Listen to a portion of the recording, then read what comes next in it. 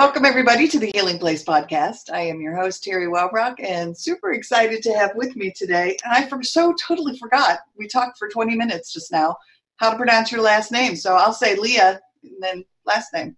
Kyaio. All right. I would have done it completely wrong. Right. Kyaio. Think long vowels. All the long vowels are right there. Okay. See, I was going to do like Kyaio or... Most people do. All right. Glad I asked. Should have done it beforehand. So, sorry, I should have mentioned it. Yeah, it's my name. I should know. All right. Well, welcome. Thank you. I'm excited to be here. Yeah, super, super excited to have you talk about what it is you're doing. I just told you a few minutes ago that I love one of the things, many things that you're doing is the Badass Trainer and Bootcamp. So, yeah. Yes. Badass Trainer Bootcamp and Teach Like Their Lives Depend on It are both our signature programs. And I love it. For the opportunity to teach teachers. And that one does trauma-informed, resiliency building, social emotional learning, student-led learning, and helps to try to put all of that together in everyday classroom. And then the Badass Trainer Bootcamp takes my system called Mindset Scaffolding and teaches trainers how to, what we call, increase your stick, because our motto is regardless of the learning experience, it either sticks or it sucks. And so stick is what can people do with it when they walk out the door, right? It was a great experience, but do they do something with it when they leave? And so increasing the stick through our mindset scaffolding. So it's not relevant necessarily to any content. All content can be put through the blueprint. So that's a really great experience and a lot of fun. And both of those we use to be able to build our own internal teams as well, because we do professional development in the diversity and inclusion arena, and we're always looking for trainers who are willing to contract with us and subcontract with us into contracts and that sort of stuff. So that's our pipeline. So you come through the Badass Trainer, go through mentoring, go through co-training before you can become a lead trainer. So it's a process that we support each other through. And then Teach Like Their Lives, we are in the process of developing the Teach Like Their Lives Depend on It as a turnaround school program. Wow. So building and looking for more and more folks who have teacher credentials who want to go into schools that are low performing or underperforming, particularly those that are high trauma, high poverty impact, and turn those schools around. And we've got it down to where we are pretty sure we can do the majority of the work in the first year, and within 3 years, the school is fully turned around. So those kinds of things that are really exciting and really driving the change and out in front. And it's about community, right? It's how many people can we bring in to be able to do the work, spread the love, and rising tides lift all boats. So we need all boats. Yes. That's the fun part, is building the communities that continue to be able to go out and have those impacts. As a teacher, I can have an impact on one small class. As a trainer, I impact those groups of people. But by teaching teachers and teaching trainers, the impact is exponential. So that's the driving component behind why those signature programs are what they are. That's wonderful. Beautiful, beautiful. And so, like I said, I've been in the school systems, been in the mental health field, and wow, is it needed. And thank you for doing it. Yes. Yeah. And our emphasis is on tools. Like, what do you do? It's when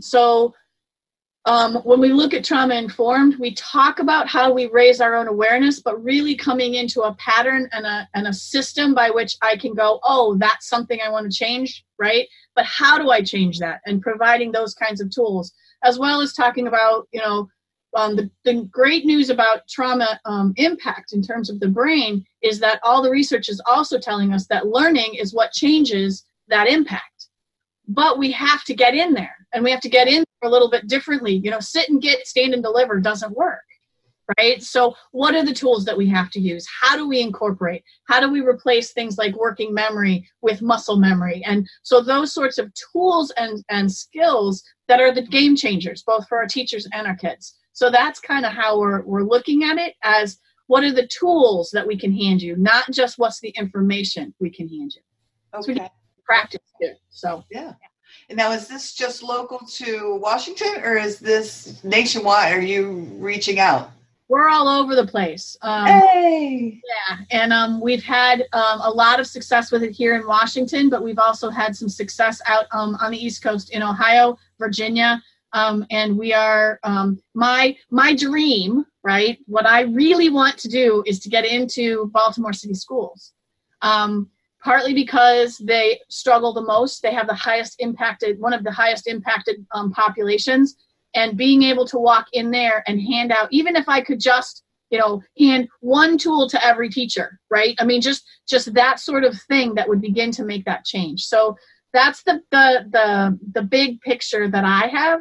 And in the meantime, we get to play in lots of other school districts. It works really well, and we're having a lot of success in some of our small rural districts out here, partly because the systems are small enough we can change them quickly, and that's paying off in big ways as well. So yeah, because what we do is we encourage schools to send like 4 or 5 teachers and an administrator.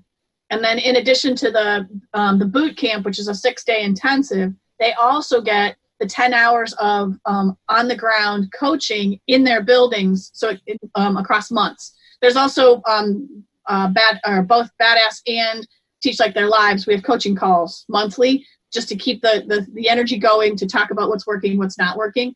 So trying to make sure that it's not a one and done, and really working towards implementation, because, it can be a great program, but if nobody uses it once they leave, what good is it? Right. So yeah, so we put it together with what we think is well thought out, with and with more and more willingness to grow that, right? So if somebody came in and said, this is what would really benefit me, we'd really look hard at how we might be able to do that, across the board. So those kinds of things. It's got to be organic, evolutionary, right? It has to continue, yes. Right? Because I want to be one of the giants on whose shoulders the next generation stands, right? To be able to keep things going. So not trying to hold too much close to vest, right? We have trademarks and we have copyrights, but it's not like we say you can't use it unless. It's like, here, go. Right. Well, and I think, like, go use that. Yeah, I mean, one of the things that I think of is, it almost seems like on a daily, weekly basis, we're learning so much more about resiliency and what is having an impact and what is not. And and so if you're learning as you go, and you're right in there, I mean, you're in there and seeing what is it that's helping build this. Yeah. Right. Yeah. And a lot of it is mindset, right? It's helping people shift what they see and what they think, and how their judge shows up, right? So when I see a behavior, I encourage people to learn how to describe instead of label, because labeling carries judgment as opposed to descriptions, which give us much more to work with. So if a teacher comes to me and says, I have a kid who has violent behavior, I'm like, yeah, describe that. Yes. Because violence has a really heavy connotation. And I had a situation where we had a little guy, he was a kindergartner, and I had, he's so violent and da-da-da-da-da-da. And I went in and did an observation, and he was a kid. You called his name while he was in height, and he turned around and go, what? There was no escalation. He didn't have any social skills. He was raised in a home with his grandparents and great-grandparents. So he had no idea that there were other little people around. He was so he tackled kids, right? Yes. But violent, right? And so when we begin to describe behavior, we take out that emotional charge, and we step into a place where we can truly problem solve. And those are the kinds of things that we have to work at in terms of shifting how we think and the stories we tell. Because our stories are huge. And the stories we tell ourselves, the stories we tell students, the stories we tell each other. And how do we change those, right? How do we get it into our bones that those are different? Right. And it's so much of the work, right, of changing the story. And I can't tell you how many times in a training, my words are, see, this is how we change the conversation, right? So yeah.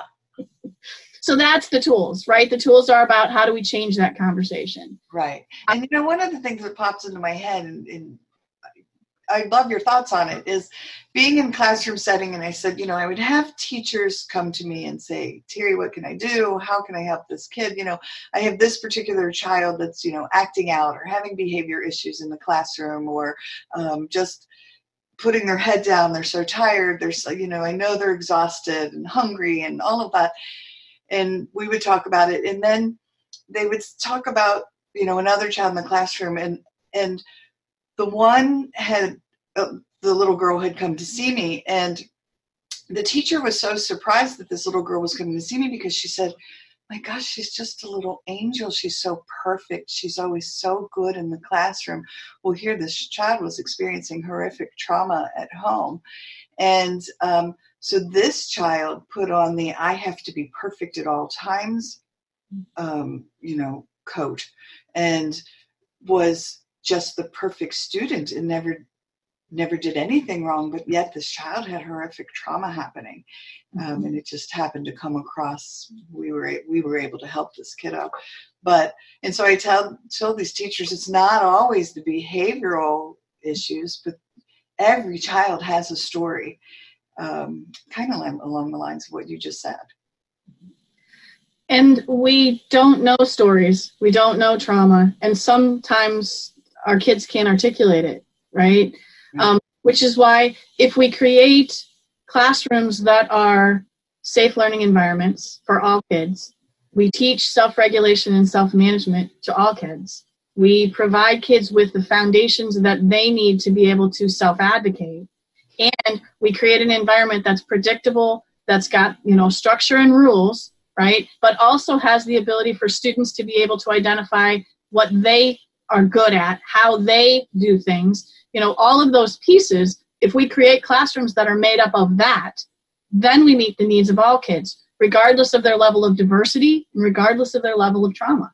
Yeah. And that's what Teach Like Their Lives Depend on It is about, right? How do we create classrooms where all kids thrive, including teachers? Because, we have the other side of trauma, which is the caregiver a burnout, right? So we teach teachers in the process of creating classrooms that they can create classrooms in ways that are also self-managing, because we teach through example, right? So we use the zones of regulation, which have 4 colors, right? Blue, yellow, or blue, green, red. No, blue, green, yellow, red, that order, right? And blue is I need a break. Green is I'm ready to learn. Yellow is I'm losing control. And red is I'm out of control. When I, as a teacher, can also then model those and go, you guys, I'm just totally frustrated. I am now in the yellow. I really need 5-minute break. So everybody pull out your silent reading. I'm going to sit here for a few minutes, do my deep breathing while you read. If you need to do your deep breathing, by all means, I invite you to do that. But we need 5 minutes. Set the timer, right? So in that way, I model that if this isn't just something that we do to kids, this is about living it. And wow.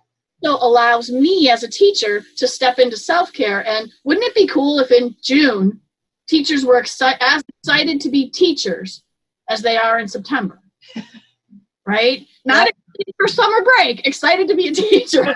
Right. That would be the true litmus test of self-care, right? Right. I was ready to go in June as I was to go in September. And so how do we help teachers step into that space? Because we're talking 2 sides of a coin, right? Not only do we have kids who have experienced trauma and need to learn how to manage that and be themselves and work through and be a part of community, teachers are in the same boat, right? So how do we manage both sides of that equation? And those are the things that are crucial in terms of education and learning. Wow, beautiful. Well, before we get deeper into it, I want to give you an opportunity to talk about your own personal story, which will then lead us back into why it is you're doing what you're doing. So I was born into a family where drugs and guns were the family business. I was a runner at 7, full-blown addict by the time I was 10. I lost my mother, 2 brothers, and a sister by the time I was 7. At the age of 15, I was taught to steal cars. And all of this was my contribution to the family business. But if you looked around, 24 was old in the business, right? And I was smart enough to look around and go, I'd like to be older than that. Yeah. Around the same time that those thoughts started to come into my head, I was an inner city kid, so, we were in warehouses. At least they knew where we were for a couple hours a day kind of thing. And I had my guidance counselor. I didn't even know we had a guidance counselor. Show up in a class and say, will you come to my office? The only office I'd ever been was the principal's office, right? So I had no idea we had a guidance counselor, they had an office, or what happened in there. And so I'm, leery to start with. We sit down and she says to me, "You're smart." And I waited because there was always something after that, right? Smart Alex, smart ass, something, right? Right. But came. And she said, you scored better as a sophomore on the SATs than any of our graduating seniors. And I'm like, okay, you're going to ruin my image. Right. Don't tell anybody. Don't tell anybody, right? And so what? And she was like, "I'm going to put you in a senior English class." And I'm like, "You're really trying to kill me here." And she's like, "It'll be fine." She put me in that English class, and that English teacher, for the first time in my life, held my work up as exemplars. Not as a, this is better than everybody else, but as a, this is what we're driving towards. If you need help, why don't you look at, right? Those kinds of things. I had no idea. She supported me, and instead of telling me all the things I was doing wrong, she found my humor, my sarcasm in classroom entertaining, and she'd help to kind of direct it in the right direction, and say, that might not be as appropriate as we'd like in classrooms, but, right? So those sorts of things that really helped to guide that. And then came the day, and we had this huge research project. We had to research another country. I had never been outside of my neighborhood. And this was long before Google, right? So the library walls are all those little boxes, right? Yeah, the Dewey Decimal System, yes. Yeah, and you're supposed to know what to do with those, right? Right. Like in this lost state. She literally sat for hours with me after school in that library, teaching me how to use those cards, how to find the materials, what each thing meant, where it was, and so she opened this whole new world for me. And it was because of those two women that I was offered a college scholarship. They helped me work through and make sure that my transcripts were well enough. I had what I needed. All of those pieces were all in place.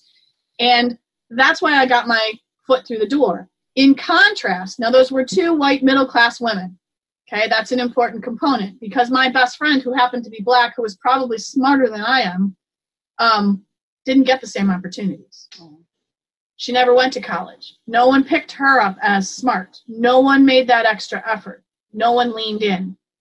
We'd walk down the street and people would walk around her because she's Black. She was the goody two-shoes. I was the thug. I was the one they needed to be wary of, right? Those kinds of contrasts.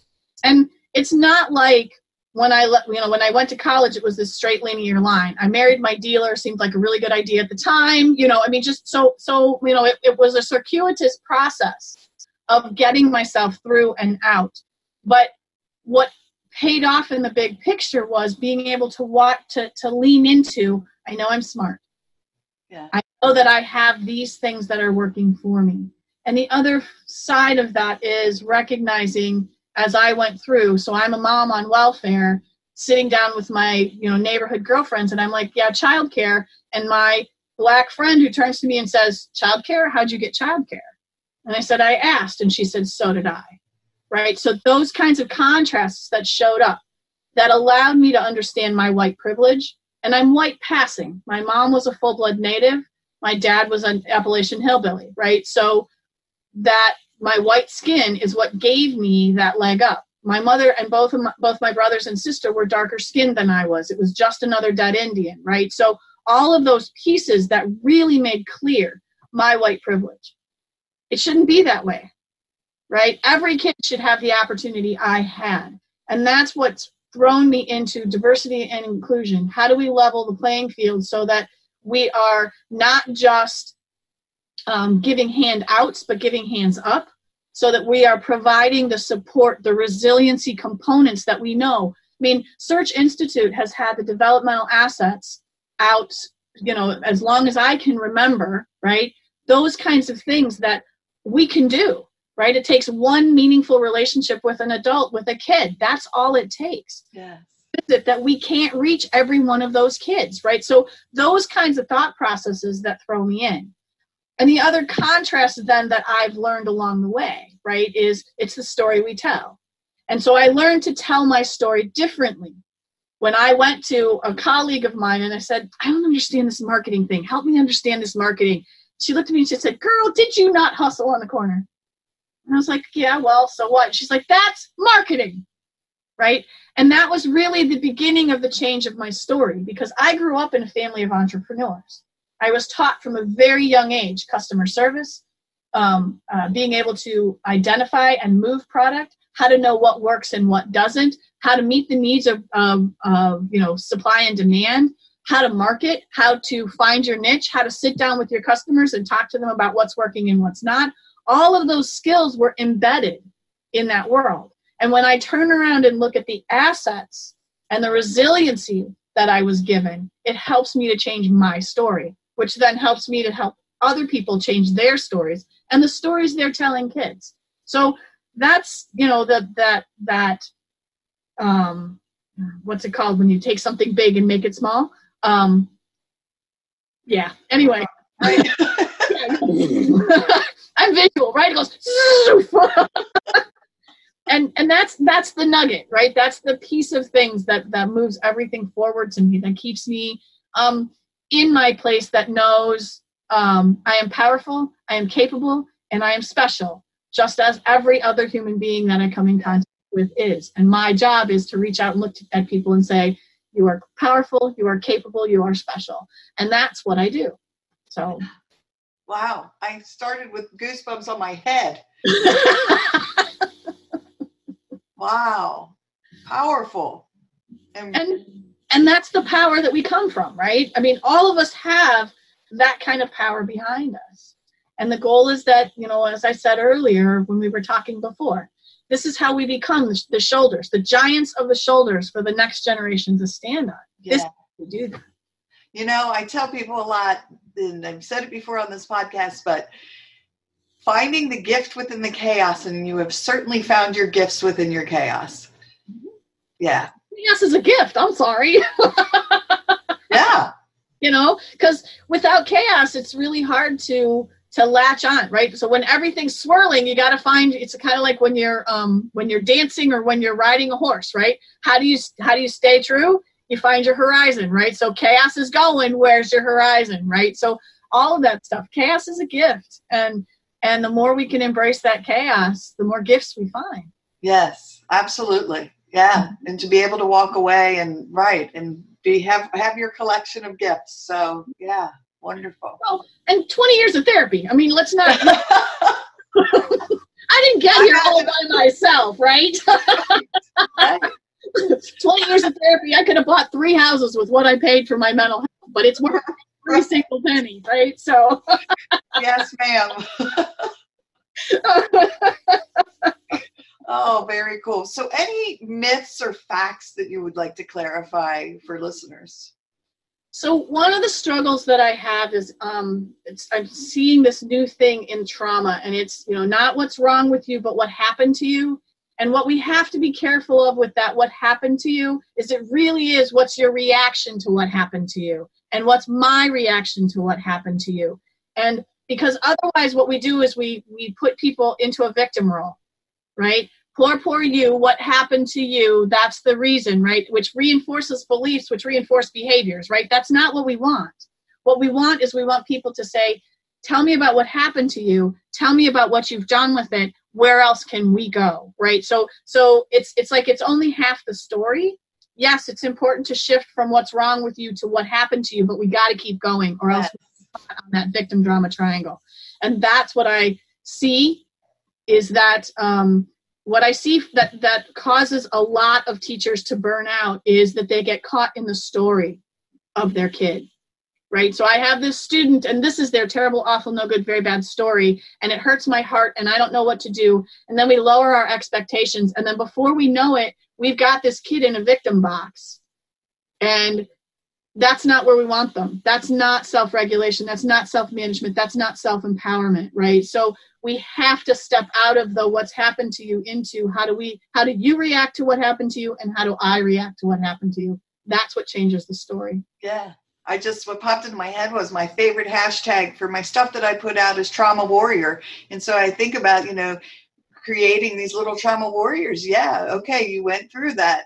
Now let's take that and see where we can go with it, and you know, find the gifts and empower yourself. And and what are the things that you build your shield with, that you build your weapon with, right? Those are the gifts that you've been given, that you put together into your moving forward, because we don't need armor either, right? Armor isn't the solution, right? But what we need to do is we need to know how, and what are our tools, what's the way that we move forward. Yes, right. Very beautiful. Okay. One of my favorite questions that I like to ask people is, if you could meet anyone, dead or alive, to help you with your continued journey, whether it's your personal, professional, or both, who would it be? So probably, I'm torn, right? I have all these things that run through my head. One of my favorite elders was Black Elk, because he seemed to have that 30,000 foot view, right? So he was the one who, as he looked around and watched how the infiltration and conquering that came with white people, right? And he said, the hoop has now been broken. And it was this idea of the disconnect that has happened between human and everything else, right?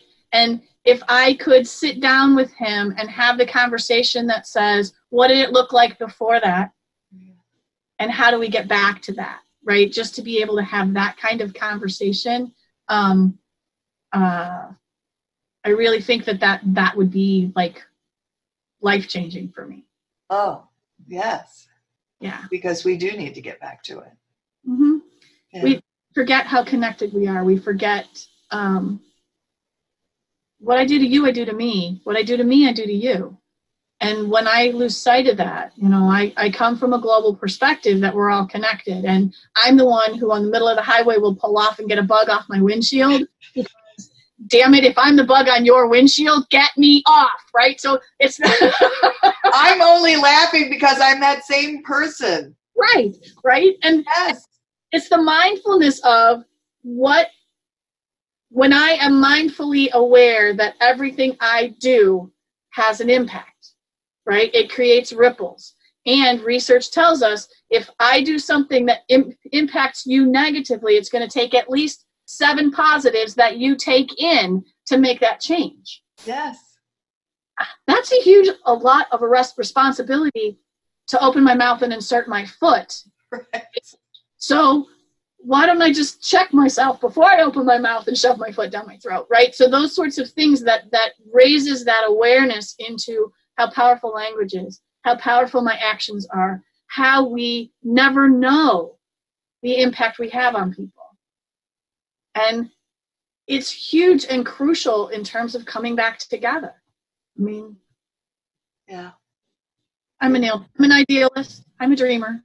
I'm a dreamer. I'm a Pisces. It's in my blood, you know. It's I'm in my little dream world of, you know, my nickname is Glitter Shitter, so. Oh, nice. You and the unicorns, huh? Right, yes. Uh-huh. And I'm a realist on one hand. I mean, you know, I have an inner thug. You can't come through life with an inner thug without having some level of reality therapy attached. Yes. But at the same time, being able to look out at and wonder at the amazing resiliency that you're surrounded by, you know, and in people, in animals, in the planet itself. And, you know, I frequently tell people, we don't need to save the planet. It'll be just fine. We might want to worry about us, but we don't have to worry about the planet. Yeah, if we start to take better care of us and each other. Right. And I teach from a model that I call selfish altruism, which is in Native tradition, you develop from the inside out, right? So first you develop your I. Who am I, right? And clearly, who am I? And then I move out into like concentric circles, right, into my we, which is my interpersonal relationships. And then from there, I move out into my us, which is my community and my world, right? And who I am within each of those. What's ironic then is we change, right? My eye is not stagnant. And so it's like a breath, right? I pull into my eye and then I inhale, right? And it works almost in threes. So at the age of 3, who we are. The age of 13, who we are. 23, who we are. 33, 43. And if you look at the life changes that we're in each of those, not only does my I change, my we changes, my us changes.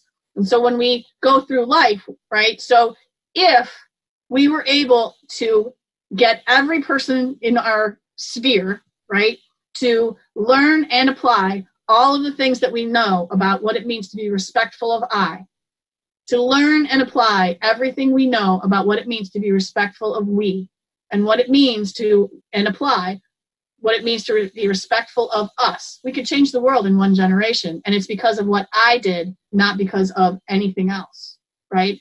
That's how I changed the world.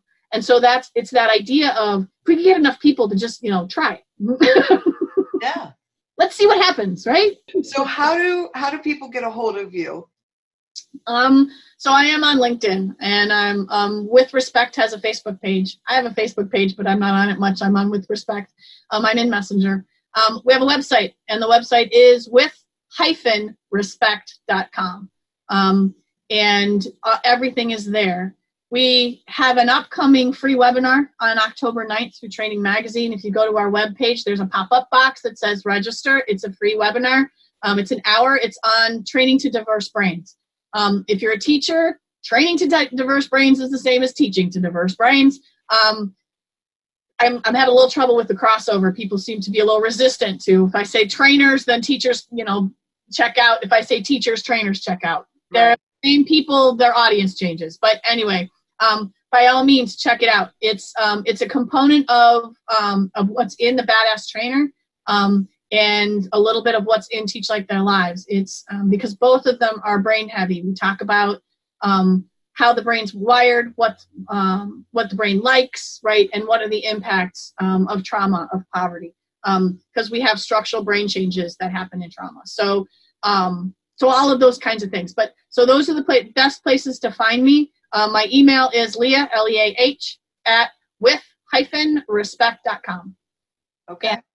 Very cool. I generally turn things around in 3 business days tops. So okay, fantastic. So anything else that you wanted to touch on before we end? I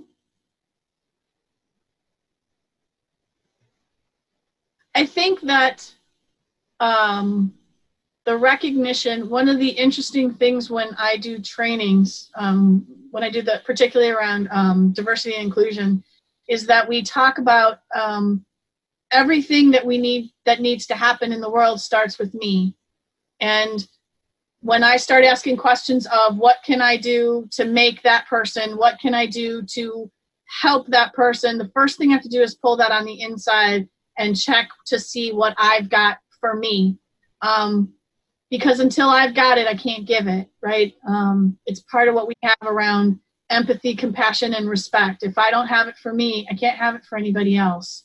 And so I encourage everyone to start with that personal self-check, because that's where changing the world starts. And that's where impacting at our highest good, at our highest self starts. So that would be my biggest thing. That, and ask questions, don't tell people things. Yes. Yeah. Self-care is just so crucial. And like you talked about earlier about burnout, and get these teachers and staff and to utilize that self-care. Yeah. And mindfulness. And I loved what you said, just to go back for a second, the modeling example you gave of a teacher standing before their students and saying, you know what, I'm feeling a little overwhelmed and I need 5 minutes. And it just gives kids permission that, oh, okay, so it's okay to do that. Yeah. Yeah. And cute story. I have one teacher who does, all she does that would be quote unquote different, that you would notice in the classroom, is she starts her day with 4th graders in an inner city school with mindfulness. And they talk about finding their center, they do their breathing, and they all relax. And so this one little guy is out on the playground, and he's watching this event with junior high kids, and they're starting to escalate. And he walks over to the one bigger kid, tugs on his sleeve, and says, "You know, this would be a good time for you to find your center." So,